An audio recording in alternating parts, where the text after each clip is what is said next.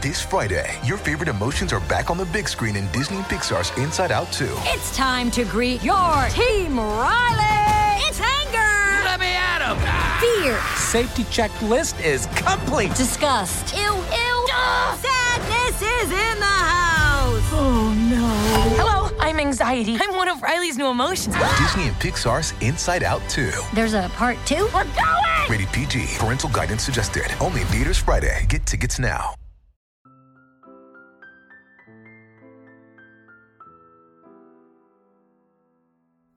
Hi, I'm Will Schwalbe, and you're listening to But That's Another Story. I've done some of my very best reading on trains. All kinds of trains. I love to read on the subway, if I get a seat, and on commuter trains, when I can read a chapter to and a chapter from work, something to look forward to at the beginning and end of every day. But neither compares to the joy that comes from settling into a book on a long-distance train, when I know that I have tens of hours and hundreds of miles to lose myself in a book.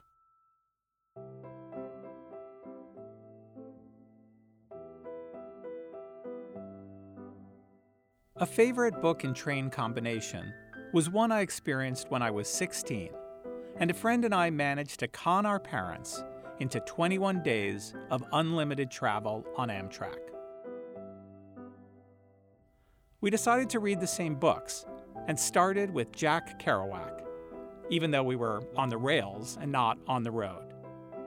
But the book that really rocked our world was Hunter S. Thompson's Fear and Loathing in Las Vegas, which we breathlessly swapped as we left New Orleans bound for Nevada. This was long before they coined the slogan, "What happens in Vegas stays in Vegas," though I have to say, I can't for the life of me remember what happened in Vegas. But, as you might expect, that's another story. And recently, I got to talking about another first experience with Hunter S. Thompson with today's guest. I'm Evan Ratliff, the author of The Mastermind. Evan Ratliff is the co-founder of The Atavist magazine, a digital long-form journalism publication. He's also a magazine writer himself and has written for Wired, The New Yorker, National Geographic, and just published his first book, The Mastermind. Evan also co-hosts the Longform podcast, so safe to say that he spends most of his time writing, reading, and thinking about writing and reading. It's a far cry from how he spent his time as a kid when he was growing up in Atlanta, Georgia. I played every sport: football, baseball, basketball. Soccer was my big thing. Played serious year-round soccer for a long time. And both my parents are from Alabama, and my dad's family in particular is really from rural Alabama. So I grew up with, like, I can say redneck because I feel like I am still a redneck at heart. Like, a lot of interests that were like, I loved bass fishing, I loved camping and being in the woods. And it was interesting because we lived a pretty urban, suburban life. And my dad was a professor at a school in a city, you know, and so we were very much part of city life. But I really kind of grew up feeling that pull of that other side. Like, we went camping, we went anywhere, we drove, even if it was like 15 hours. So yeah, I still feel that sort of southern rural, for good, you know, there's good and bad elements to that, obviously. But I still certainly feel that even now, like living in New York City, I kind of would style myself or feel a little bit more like an outsider just because of what I grew up with. Although sports and outdoor pursuits were the dominant interest in Evan's life, books had a place too. I wasn't a big reader in that you would find me like so far ahead of my age and just kind of finding my life in books, but I loved, when I was a little kid, like I would love, you know, Hardy Boys and like then like fantasy novels and sci-fi. Like I loved that stuff. I would vacuum up like the Dragonlance Chronicles. Like I couldn't wait to get the next one.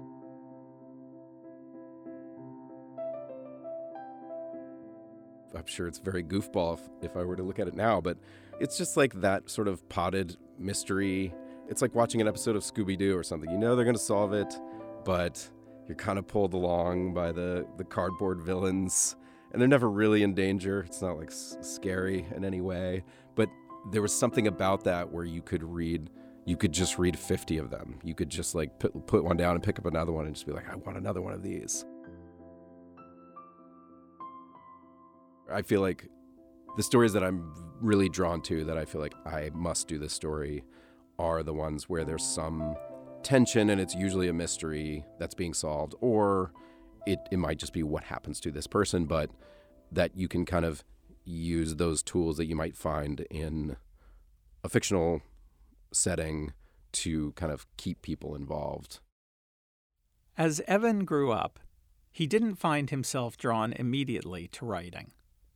He studied political and environmental science in college, but also learned computer programming. After graduation, he took a job working in software installation, but found himself bristling at the corporate world. I started thinking, I'd worked on the college newspaper. I was a photographer. And there had been a point where I said, I'm going to be a photographer. I'm going to go work for a newspaper. And I could not get a job. I couldn't get an internship. If you were to look at my portfolio now, you would laugh, because I laugh. I really was not a good photographer. That's the reason why I couldn't get a job. Evan gave up on becoming a photographer for a newspaper, but quickly came up with another idea, working at a magazine. It was really this abstract concept.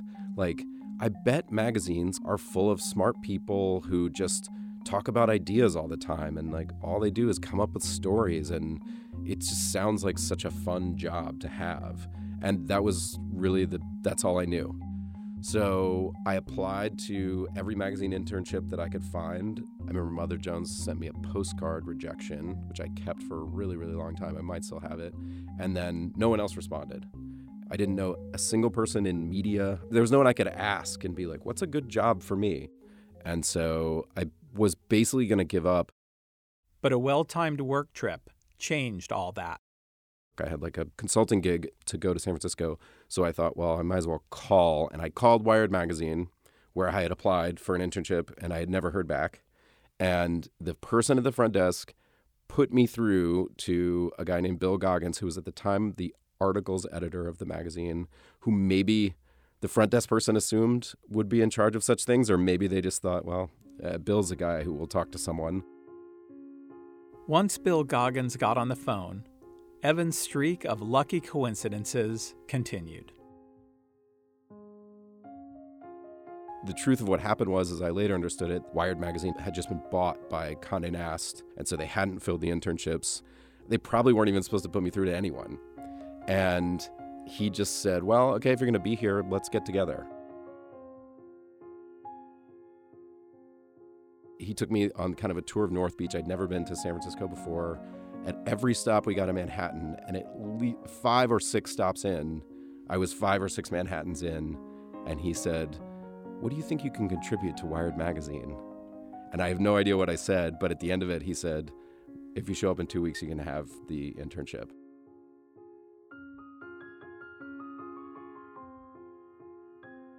I really owe like any career that I have in writing or magazines or journalism or anything to that, to like him picking up the phone and then saying, okay, fine, let's get a drink, which is a crazy, like when I worked in a magazine later, the idea that an intern would call and you'd be like, well, let's just get drinks. Like that's so generous at a level that no one I know would even do that. So in fact, my book is dedicated to Bill.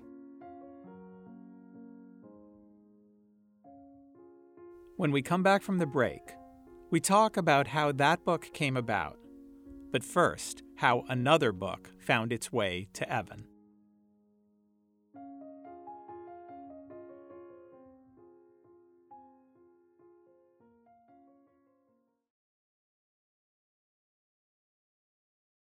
Evan Ratliff had made his way to an internship at Wired. When that ended, he became a fact-checker at the magazine.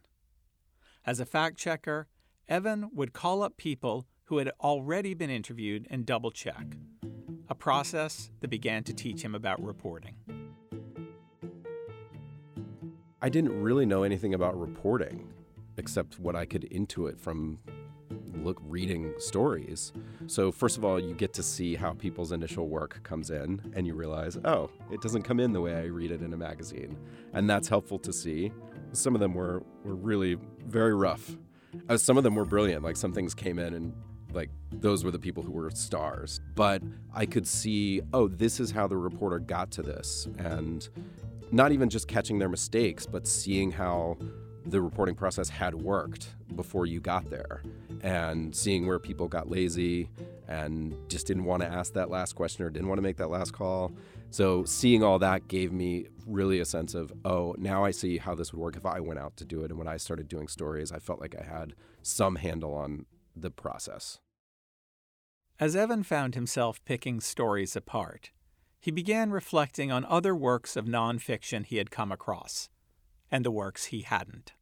The reality was, like, I had not read any narrative nonfiction in my life. In fact, I think the only book that I can think of that I had read was There Are No Children Here by Alex Kotlowitz, which I did read in college, but that book is so good and his reporting is so good, it almost seemed like of another universe. You know, that book is just like, how could someone possibly do this? So I didn't know the history of longer form journalism, feature writing. You know, I read magazines, but I didn't grow up reading The New Yorker. So it was all catch up for me. And Evan's adventures in narrative nonfiction were about to rev up. John Heilman recommended the book that would set him off, Hunter S. Thompson's Hell's Angels. John Heilman's like a star. You know, he's in politics, he's written best-selling books about political campaigns, knows all the power players, and gets you inside of national politics.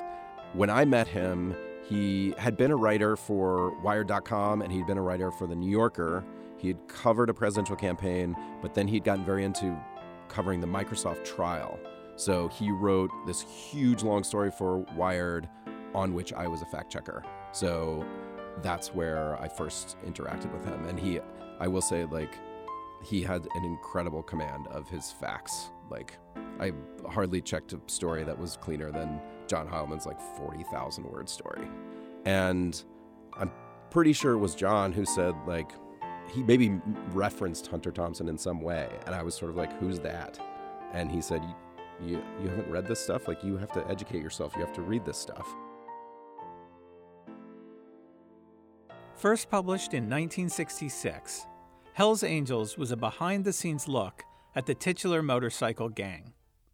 In what was his first published book, Thompson embedded with the bikers in Oakland for a year. I remember when I bought it either at Aardvark Books or at Dog-Eared Books in San Francisco, 2 used bookstores.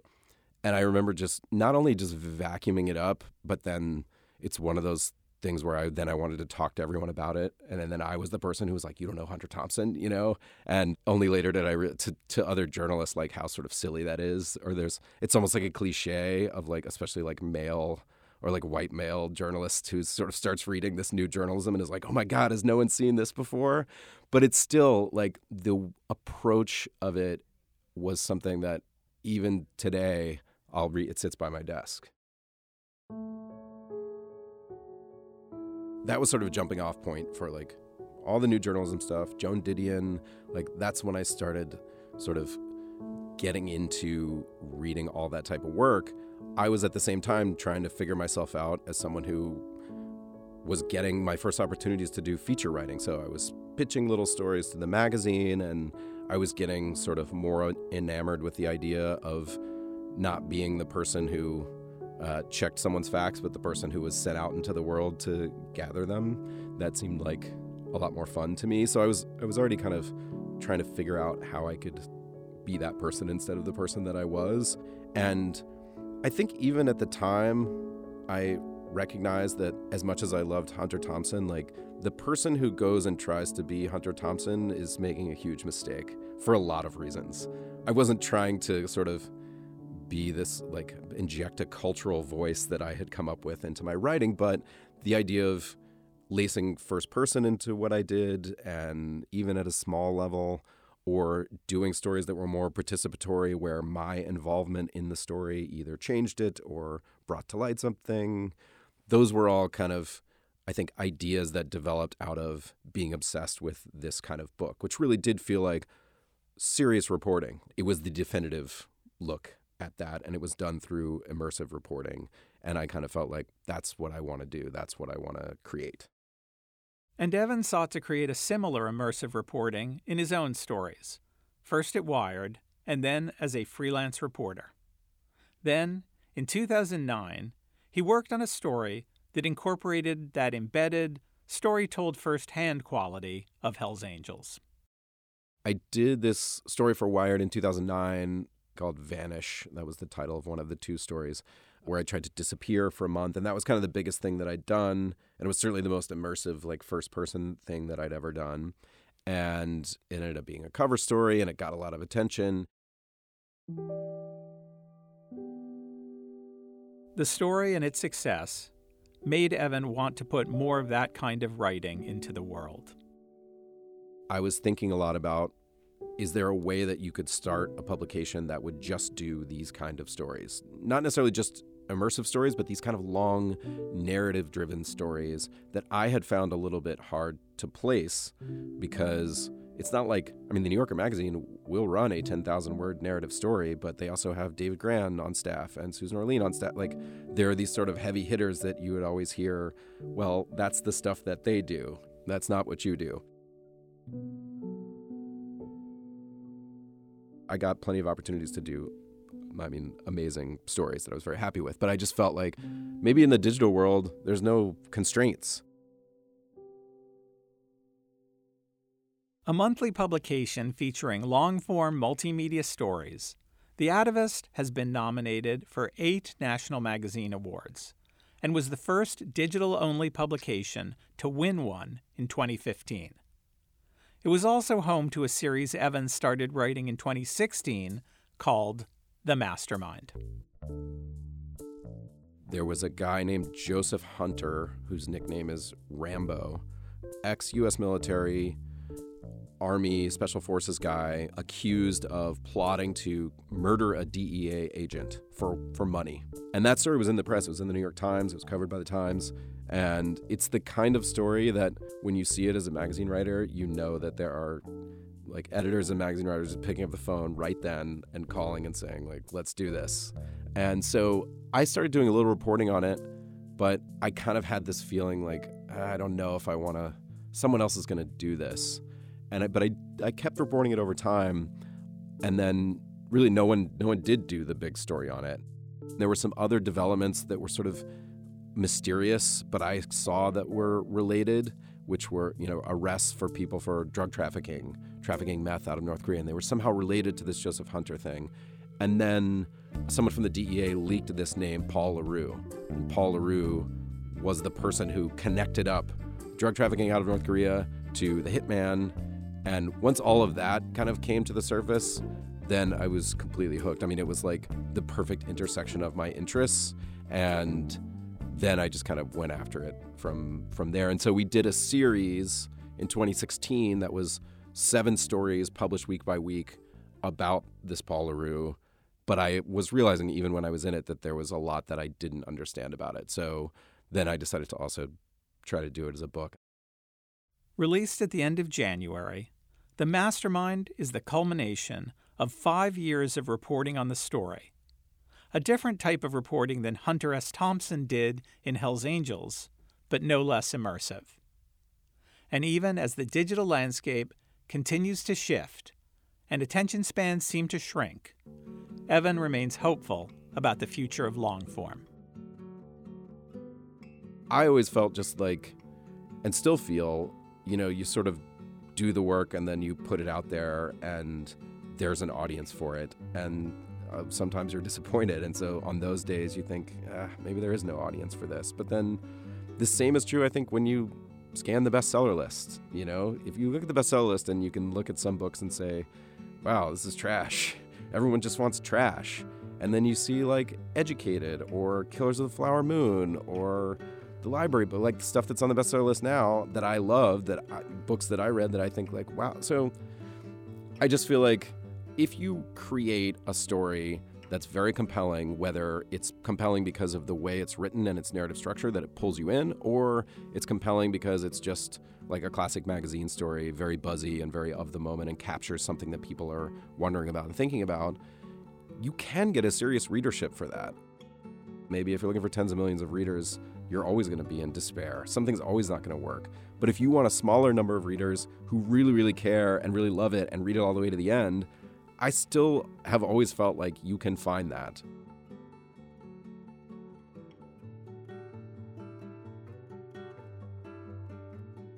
But That's Another Story is produced by Katie Ferguson, with editing help from Alyssa Martino.